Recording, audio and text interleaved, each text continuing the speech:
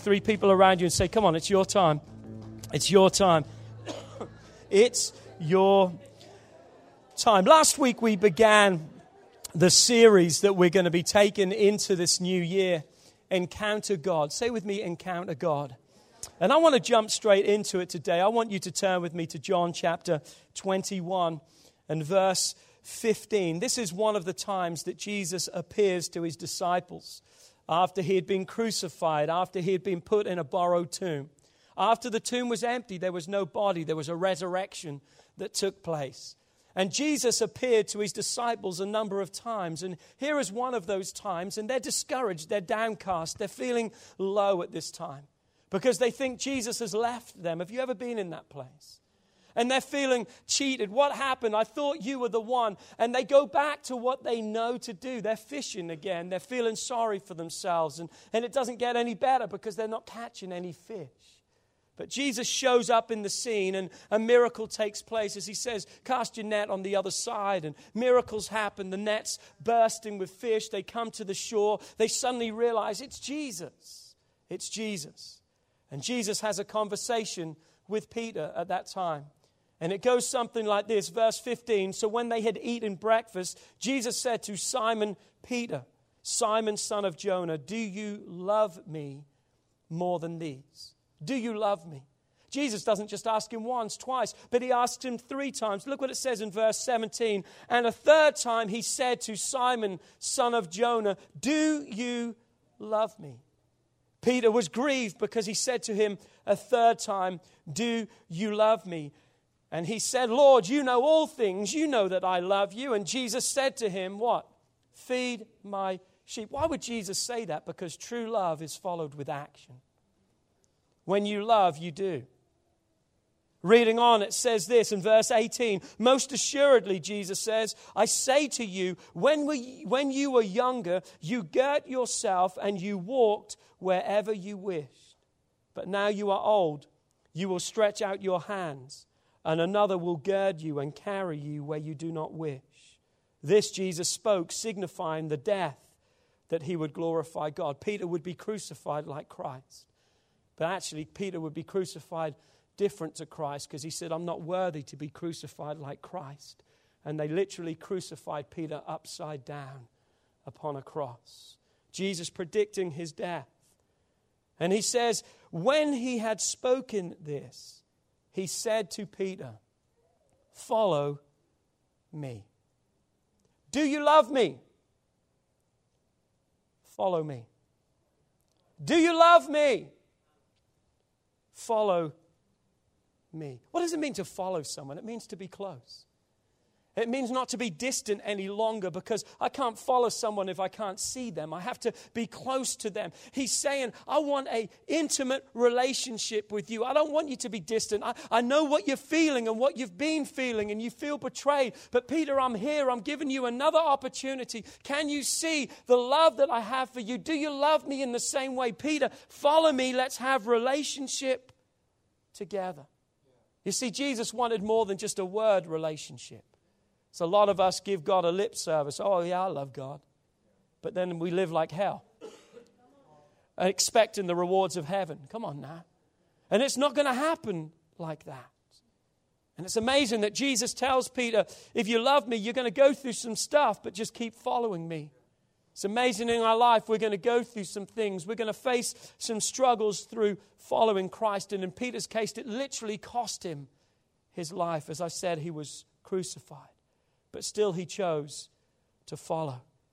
That's what I want for my life for 2018. I want to be with God. I want to be so with God that I'm prepared to follow him no matter what tomorrow may bring. No matter what may be in my future, no matter what it may hold in store for me, I'm going to follow God. Why? Because I love you, God. And I trust you with my life and with my future. Here's something you've got to understand, and that is this. God loves us just the way that we are. But God loves us too much to leave us that way. I love that. God loves us just the way we are, but he loves you too much to leave you the way that you are. And that's why today I want to talk about religion versus relationship. I want to talk about that religious spirit that is on the church today. In fact, yesterday in prayer, I was praying against the spirit of religion in the house. Why? I'm not a religious person. Come on, I'm a Christian. And you can say, well, what's the difference? We're going to discover what's the difference. Why? Because many of us have a difference of knowing of God instead of God knowing us. You see, religion is knowing of a God, but relationship is God knowing you. And maybe even today, you may be in a religious relationship, because what I've discovered is this: most of the church today are in a religious relationship with God. They're having a religious moment with God. Chris Hodges writes these words that I read this week. He said, every time I went to church, I either heard about the things I shouldn't be doing that I was doing, or about the things I wasn't doing that I needed to do. Does that sound like you in your life many times? And he said, as a result, I tried constantly to please God by doing all the right things and not doing the wrong things. That's a total wrong motivation. Please understand, there's nothing wrong with wanting to please God and to obey God. But there is nothing we can do in ourselves that is good enough to be the perfect person that He wants us to be. You see, my perfection is not in me. My perfection is in Him.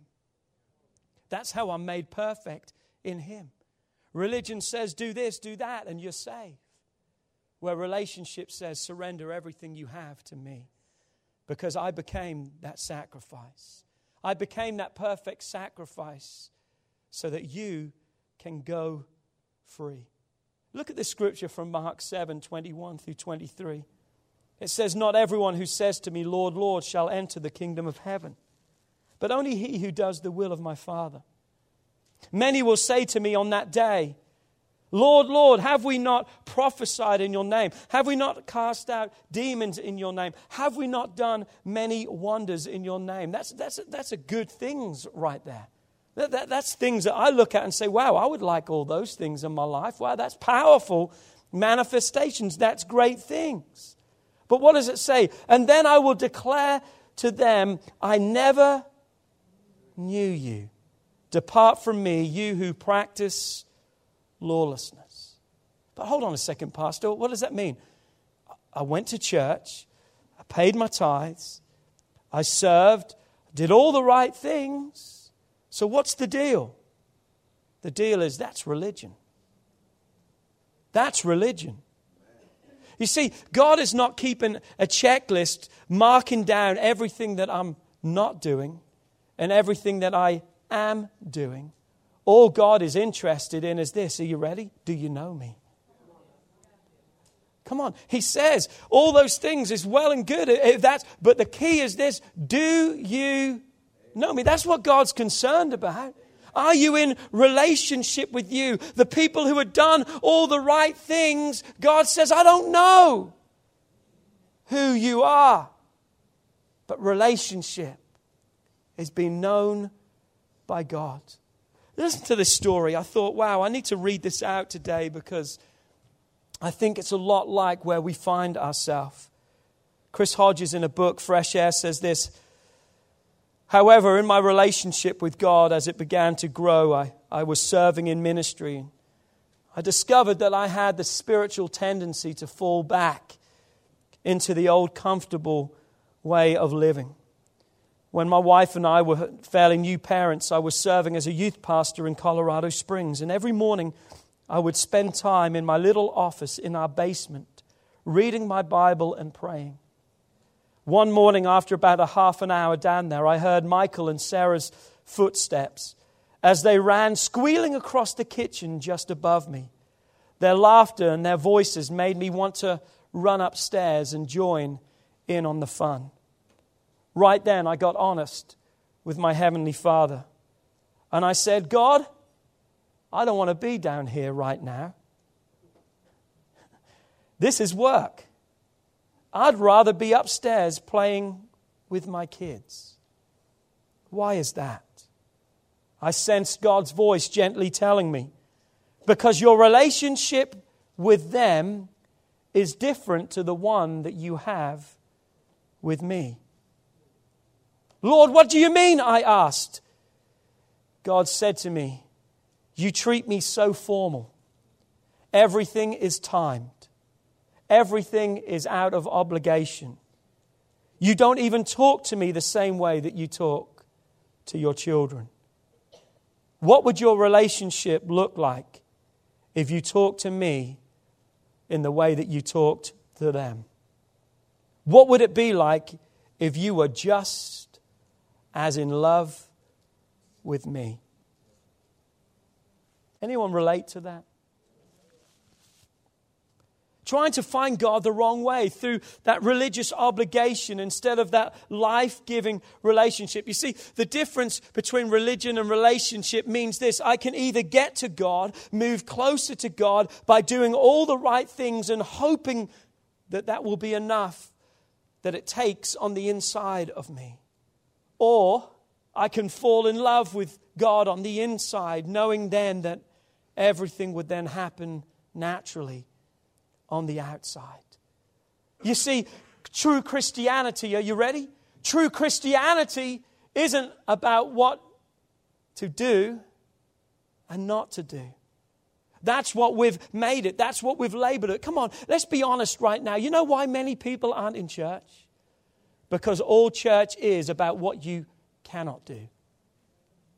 It's about you can't do this and you can't go there and you can't be around these people. That's the gospel message that we've preached to people. Church today is not known for what we stand for. It's what we stand against. It's what we're not for and what we're against. And we're this.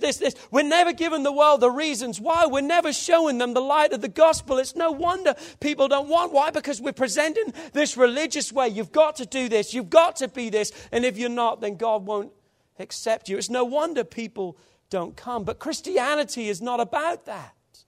It's not about what I do and what I don't do. Christianity is about what's available through Him. When we follow that true love, not out of obligation, fear or guilt, but following God out of love. It's no wonder people don't want a salvation like that, because I wouldn't either. Why? Because it ruins all the peace and the joy and the fun that I can have in God. Come on, say with me these words, inside out. Inside out. That's the relationship God wants. In 1 Samuel, we read the story of God's prophet. A prophet literally is a mouthpiece. He's the mouthpiece of God. And he has been sent by God to anoint God's king. He's already anointed man's king, Saul. And that didn't work out too good. It worked out for a season. You see, that's how sin is. It will work for a season. Your own ways work for a season. Why? Because it baits you in enough to think that everything's okay, but it's not okay. Hebrews 11:25 tells us this, that choosing rather to suffer the afflictions with the people of God than enjoy the passing pleasures of sin. What is it talking about? Moses there. It's talking about Moses chose rather to live for God than to what? Accept the passing pleasures. Sin has its moments of fun. I said sin has its moments of fun. If sin wasn't fun, you wouldn't do it. It has its moments of fun, but those moments sure come to a screeching halt very quick. So here it is. Man's choice was Saul. God says, now I want to anoint my king. So he said to Samuel, anoint or fill your oil and go, because I am sending you to now the house of Jesse. Can you imagine what's going through Samuel's life? He's like, man, God, I'm so sorry. I don't want to blow this again. Could you imagine how nervous he must have been? Come on, God, what do you want to do? So God says, call Jesse and get all his sons together. He gets all his sons together. His sons were lined up, oldest to the youngest. That's what they would do. And Samuel looks at the oldest, Eliab. Wow, what a man he was. The Bible says he was big, bad. And he wasn't ugly, he was good looking. He was big, bad, and handsome. He was the all-rounder. You know those kind of people? Remember those people at school? That all-rounder, the one that had all the looks and the talents and the brains and everything. I mean, God, you couldn't have given me some of that? The one that had it all. That was pretty much Eliab. And Samuel's looking, saying, Good choice, God. And Samuel says, this must be the one. And he held the oil over the head of Eliab. But the oil didn't flow. I said the oil didn't flow. Because that was symbolic of who God's choice would be, that the oil would flow. He probably shook it a little bit and said, hold on a second, I know there's something in there. But Samuel learned a very important lesson that day that I believe you and I must learn today. 1 Samuel 16 verse 7, but the Lord said to Samuel, do not judge by his appearance or by his height. For I have rejected him, for the Lord does not see the way that you see them. God says people judge by the outward appearance, but the Lord looks at the heart. In other words, God looks from the inside out. Man looks from the outside in. God says, no, I look from the inside out. A picture again of relationship versus religion. Religion says, do the out thing, do the actions, and then something will happen. Relationship says, you got to surrender your heart to God, and then God can begin to produce things in your life. Because when we try to do everything right on the outside, how many times do we still remain so empty on the inside? Caught in the doldrums that we talked about last week. Doing everything right, but not enjoying it. Or even finding ourselves envying other people who are doing the same things as us, but yet they seem to be enjoying the benefits. Have you ever been there? Looking and saying, why not me, God? They're doing the same things, but they're different. You're touching them. You're blessing them. You're changing them. Listen to me today. Don't get me wrong. It's good to do good things. But we cannot rely on our feelings as the engine to fuel our actions. Because our feelings are going to lie to us. It's got to be an internal motivation. It's got to be a relationship. It's got to be the passion that fuels our desire. So how can we tap into that? How can we have that spiritual passion? How can we move from religion to relationship? How can we see that cultivated in our life to break free from the performance that the world has told us we've got to do this and this and this? Here's how we break free. Are you ready? Say with me, the choice. The choice. That's how simple it is. The choice is yours. It's a choice for you to make. From the beginning of mankind, man was given a choice. What was the choice that man was given? To serve God or not? People today look and say, if God's such a God of love, then why does He allow all of these awful, terrible things to happen? Hold on a second. Let's go back. It's because He is a God of love that all of those things are happening. What do you mean by that? Because I believe this. Outside of God giving His Son, Jesus Christ, to come to this earth, that was the greatest act of love this world has ever known. But I'm telling you, the second greatest act of love that this world has ever known is this, that God gave you and I a free choice. A choice to choose whether we would serve Him or not. And you have that choice to make today. So what do we see in the beginning? The Garden of Eden, Adam and Eve, they had a choice. Would they eat of the tree, the one thing that God told them not to partake of, the knowledge of good and evil, or would they choose a relationship with God? The Bible says that God every day would come and walk with them. Man, that must have been so cool. Just to hang out in that way with God. I know we can hang out with God every day, and we should. But man, it would have been cool to have Him walking with you, wouldn't it? Just through the trees and just hanging out and sitting there and just having that kind of relationship. But even in that relationship, what did they choose? We know their choice. And we now know the chain reaction, not only for them, but for the whole of mankind too. But why do we still make that choice? Why do we still make that choice? Instead of choosing relationship, we choose everything else. I think one of the reasons we make that choice, the wrong choice many times, is it's easy to measure our lives. It's easy to qualify. It's easy to control our behavior when we have like an external set of rules to follow. It's like, okay, I can do that, do that. It's like a safety blanket for many people. Because we have that checklist to work from, that we can track our progress and just kind of see where we stand. But yet, no matter how much we do, no matter how much we don't do, there's still something inside of us we crave. And you know what we crave? Relationship. Relationship. Because relationship is what we were made for. There's a God-shaped void in every man. That means God's the only one that can fill that void. And we search and we seek through everything else instead of the one true peace, Jesus, that can fill that void. Genesis 2:18, God created everything. He put man in the middle of it. And God observed as man named all the animals, as God was in this perfected place. But yet God said these words. He said, it's not good that man shall be alone. I will make him a helper comparable to him. God says man was created for relationship. You're created to be loved. You're created to love. You are created for relationship. Say with me, Jesus. Jesus, Jesus, Jesus. You see, when Jesus came, the people of that day were waiting for him, not for a relationship. They were waiting for Jesus to bring religious order. From the beginning, they had it all wrong about Jesus. It was going to be another religion to them. He's going to come. He's going to solve our problem. We're under oppression of the Romans. He's going to come up, raise an army. We're going to be free to worship what we want. He's going to set everything. He's going to do everything. He's going to be the religious order that we need.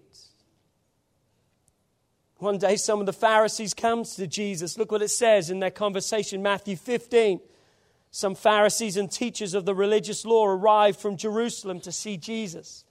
And they asked him, why do your disciples disobey our age-old traditions? For they ignore the traditions of ceremonial hand-washing before they eat. These people had come a long way, and here's what they had come to dispute. How come your disciples don't wash their hands? I mean, come on. I mean, that's it. Why? Because they are seeing Jesus as religious order. Remember that. So therefore, they want him to be perfect in that religious order. And Jesus replied to them, and why do you, by your traditions, violate the direct command of God? And he goes on to talk about the violations that they have committed in their life. But look what it says in verse 7 and 8. He said, you hypocrites, Isaiah was right about you when he prophesied, for he wrote, verse 8, these people honor me with their lips, but their heart is far from me. They're about the religion, about the doing, about the being. But yet their heart has never been surrendered and given to God. You see, the problem wasn't washing hands. Jesus said the problem is, how do you approach me? The Pharisees, the religious leaders, how did they approach God? By abiding by the law, obeying the law rather. By following the law. Put themselves in such turmoil and such obligation. What a miserable life they had to check every box every day to go through living. Where Jesus, he came to fulfill the law. But greater than fulfilling the law, he came to establish relationship. We don't have to try and earn it anymore. Jesus paid the price so we can live in freedom and in relationship with him. I want to show you this further from the story of what's been called the parable of the 10 virgins. Matthew chapter 25, beginning verse 1. It says this, "Then the kingdom of heaven shall be likened to 10 virgins who took their lamps and they went out to meet the bridegroom. Now 5 of them were wise and 5 were foolish. Those who were foolish took their lamps, but they took no oil with them. They had oil in their lamp, but they didn't have reserve. Verse 5 or verse 4. But the wise took in their vessels with their lamps. They had oil in their lamps. They had extra just in case. Verse 5. But while the bridegroom was delayed, they all slumbered and slept. And at midnight a cry was heard, behold, the bridegroom is coming. Go out to meet him. Then all those virgins arose and they trimmed their lamps. And the foolish said to the wise, give us some of your oil, for our lamps have gone out. But the wise answered and said, no, lest there should not be enough for us and you, but rather go to those who sell and buy for yourselves. And while they went to buy, the bridegroom came, and those who were ready went in with him into the wedding, and the door was shut. Afterwards, the other virgins came also, saying, Lord, Lord, open to us. But he answered and said, assuredly, I say unto you, I do not know you. Let me just break this down for you. The virgins symbolized those who were religiously pure. There was a purity in their hearts. They were trying to live that religiously pure life. Also note, the foolish ones thought that the condition for their eternal life was making sure that they had done enough, that they had saved enough oil to light their path to go and meet the bridegroom. That was a common tradition of that day, that they would have a ceremony and then there would be a period of time before they would have the feast at the end. They didn't know how long that would take. But when it was happening, they had to have oil in their lamp so they could see to go where the wedding was and where the feast was going to be.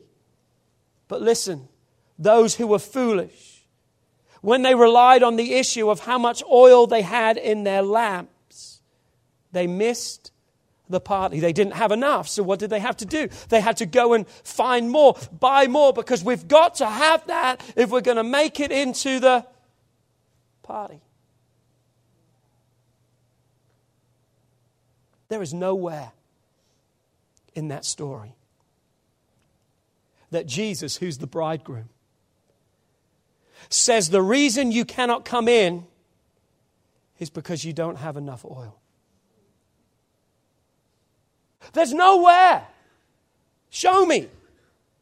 That wasn't the contingent for them arriving. That wasn't what needed. That wasn't the golden ticket to get into Willy Wonka's chocolate factory. Love that movie, by the way. My wife hates it. I like it. The only reason the Bible says that they did not make it in was because God says, I do not know you. Do not know you. It's purely a matter of intimacy. An internal matter of what's going on the inside of you. What's going on in your heart today? I love this statement. All of heaven will be about relationship with God and not religion. Let that sink in. And it's not one day when heaven starts. Heaven starts right now. We've got to be in relationship with Him now. Come on, say with me, be honest. Be honest. This time I believe for you to be honest with yourself. Maybe today you know the Lord. It's a religious obligation. You come to church, you do this, you do this, you do this. You know God. But the way you know Him isn't working for you. You're not enjoying your relationship with Him. Can I give you the secret? Here's the secret. You ready? It's on the screen so you can pay attention today. You can fulfill the commands of the Bible better by falling in love with God than just trying to obey them. I want to say that again. Are you ready? You can live a Christian life. You can be what God has called you to be a whole lot better when you just fall in love with God. Instead of doing everything you can't do that, gotta do that, must stay away from that, must go to that. When we try to live by obedience in our lives, we're always going to find ourselves coming up short, because that's religion versus relationship. Not because obedience is not important. I said obedience is vitally important for our lives. But when we try to do it our own way, obedience is not the center of the will. It's what I can do. It's what I can produce in my life. You see, I brought a wheel with me today. I hope my kids don't want to ride their bike today. If they do, they're going to be in trouble. What I want to show you today is this. Every spoke on this wheel represents our behavior and obedience. But notice where the obedience and behavior come from. They don't come from the side. They come from the center. Why? Because if it was off center, have you ever tried to ride a bike? You wouldn't be able to. You would just be going down the road like this. It would be struggling because it's not going to go good. But look at this. When it's in the center, it's going to move smoothly. What are you trying to say? Here's what I'm trying to say is this. If we're trying to do things by religious efforts and our feelings, we're never going to find them pure at the center every time. Because our feelings lie and our feelings change. But there's only one thing that remains the same. And that's God.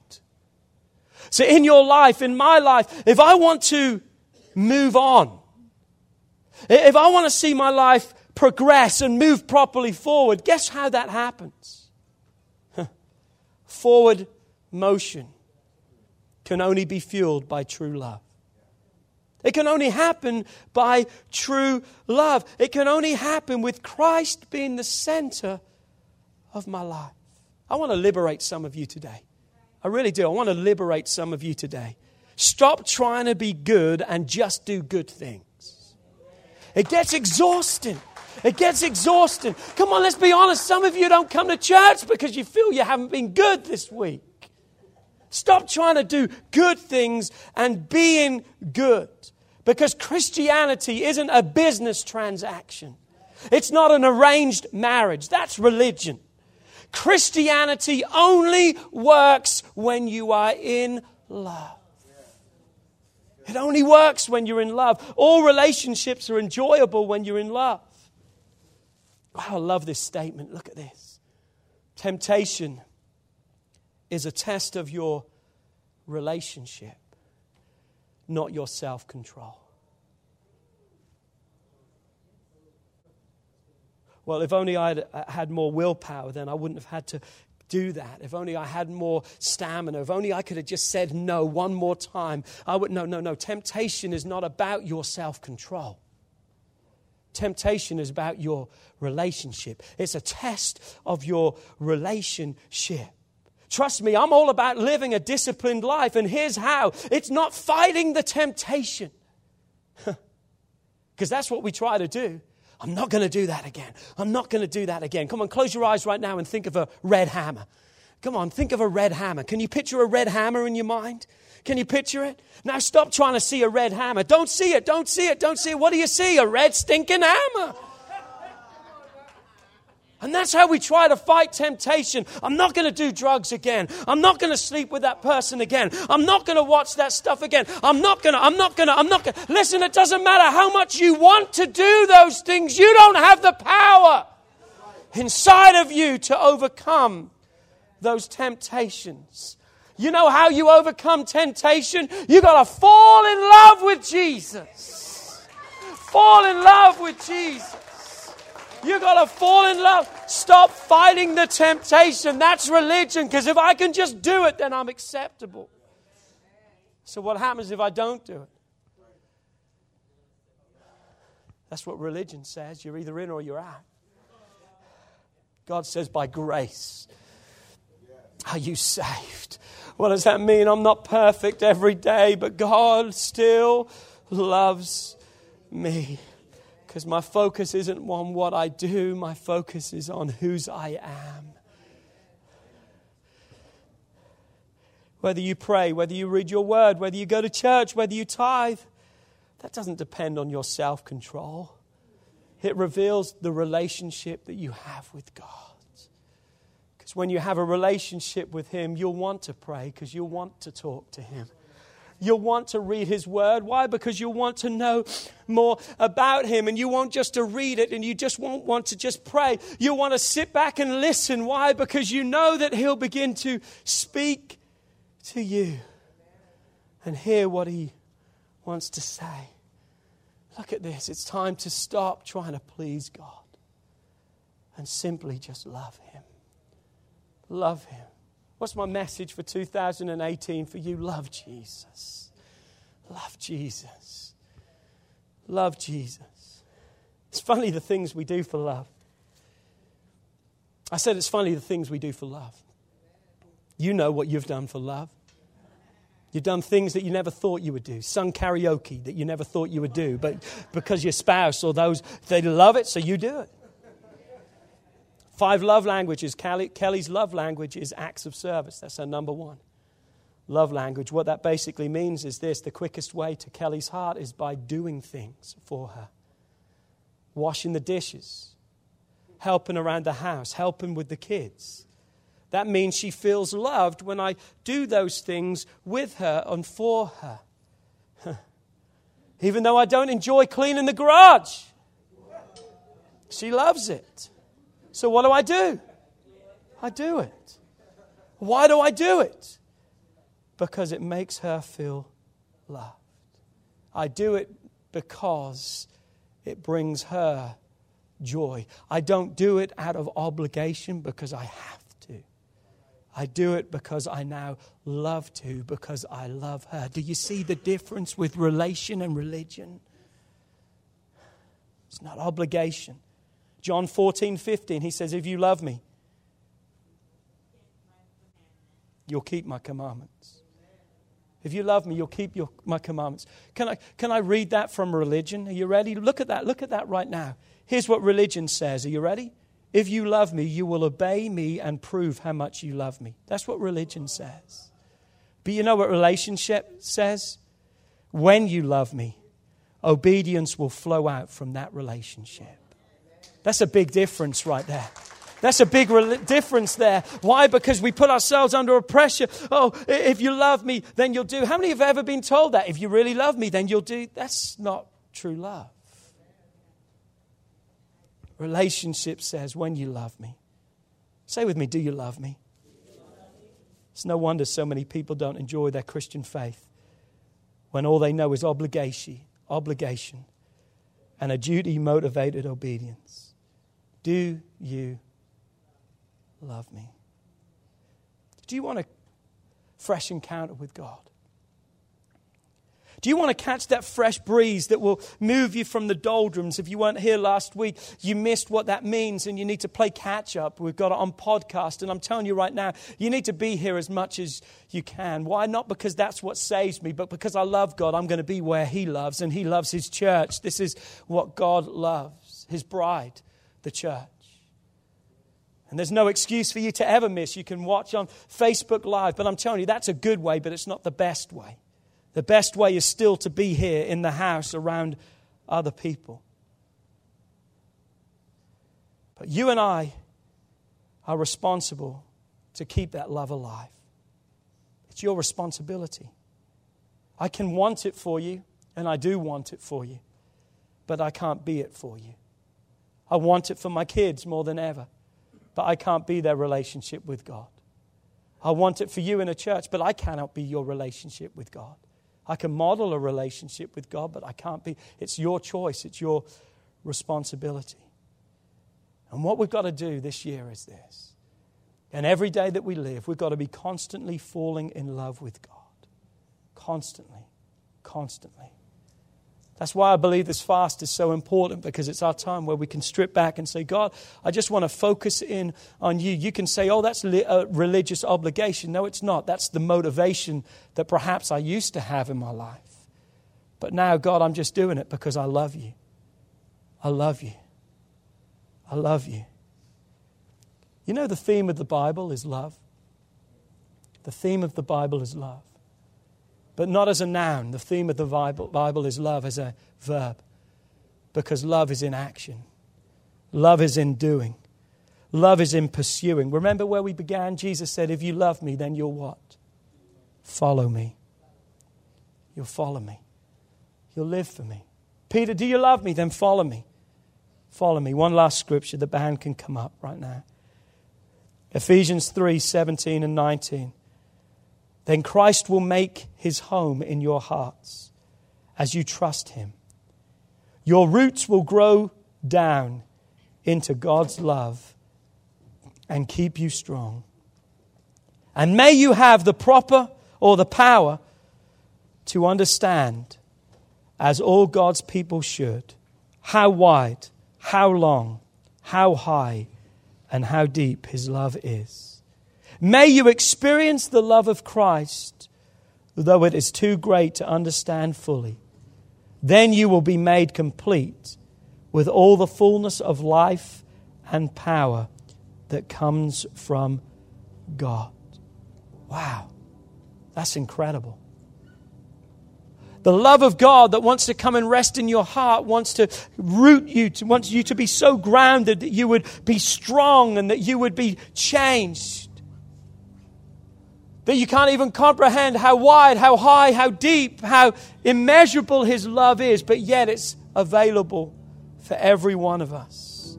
That you will be made complete with all the power and the fullness that comes from God.